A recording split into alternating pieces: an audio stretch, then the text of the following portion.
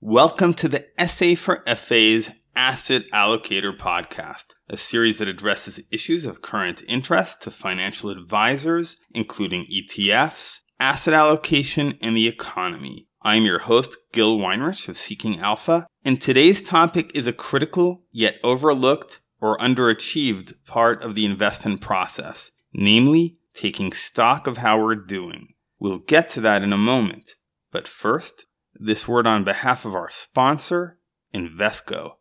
Every day, Invesco brings together ideas with technology, data with inspiration, and investors with solutions. Let's invest in greater possibilities together. Find out more at Invesco.com/together. Invesco Distributors, Inc. Quick housekeeping note, everybody. I prepared this podcast in advance, knowing I'd not be at work. So if any big breaking market news occurs, you'll know why I'm not addressing it. Now, back to our podcast. Whether we're talking about the Jewish New Year, Rosh Hashanah, which is now upon us, or the New Year as reckoned by the Gregorian calendar, commencing in 3 months, a new beginning beckons us to ask what footprints we have left on the sands of time in the past year. For most investors, this is not usually a positive experience. The reason why is that even those who have made money tend to compare our performance to a market benchmark like the S&P 500 stock index. This can mislead us in numerous ways. For one thing, people tend to forget a rudimentary principle of reasoning that we all learn in elementary school, namely that we not compare apples and oranges. Mathematically, 2 apples plus 2 oranges do not equal 4 apples or 4 oranges. Rhetorically, we cannot analogize from one fruit to another because of their innate differences. So if the S&P 500 generates an annual return of 10%, that is not relevant to an investor whose portfolio does not consist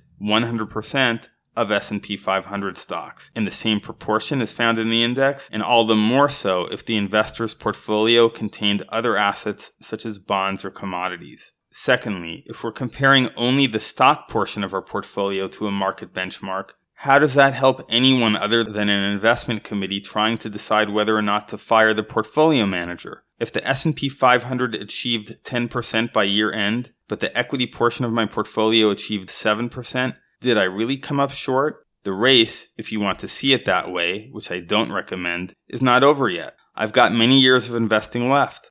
Furthermore, and here we come to the heart of the matter, investors are not cold calculating algorithms. They have goals and have comfort levels. I've noted before that I prefer low volatility investing in up markets. I really don't mind doing less well than the benchmark, but quite enjoy a measure of downside protection when markets are plunging. Also, I've noted that some investors have earned the privilege of not needing to take as much risk to achieve their goals, and may therefore purposely choose a level of equity investing that is less aggressive than the S&P 500. We've talked about apples and oranges, we've discussed having different goals and are implied by a standard market benchmark, so we are now ready to widen our angle to the big picture, our asset allocation, which encompasses all of this, our personal goals, time frame, and risk tolerance. Multiple well-known studies have concluded that an investor's asset allocation drives more than 90% of performance over time. So if you pick an asset allocation that matches your client's goals and look at performance over a market cycle, you are extremely likely to see an on-target return.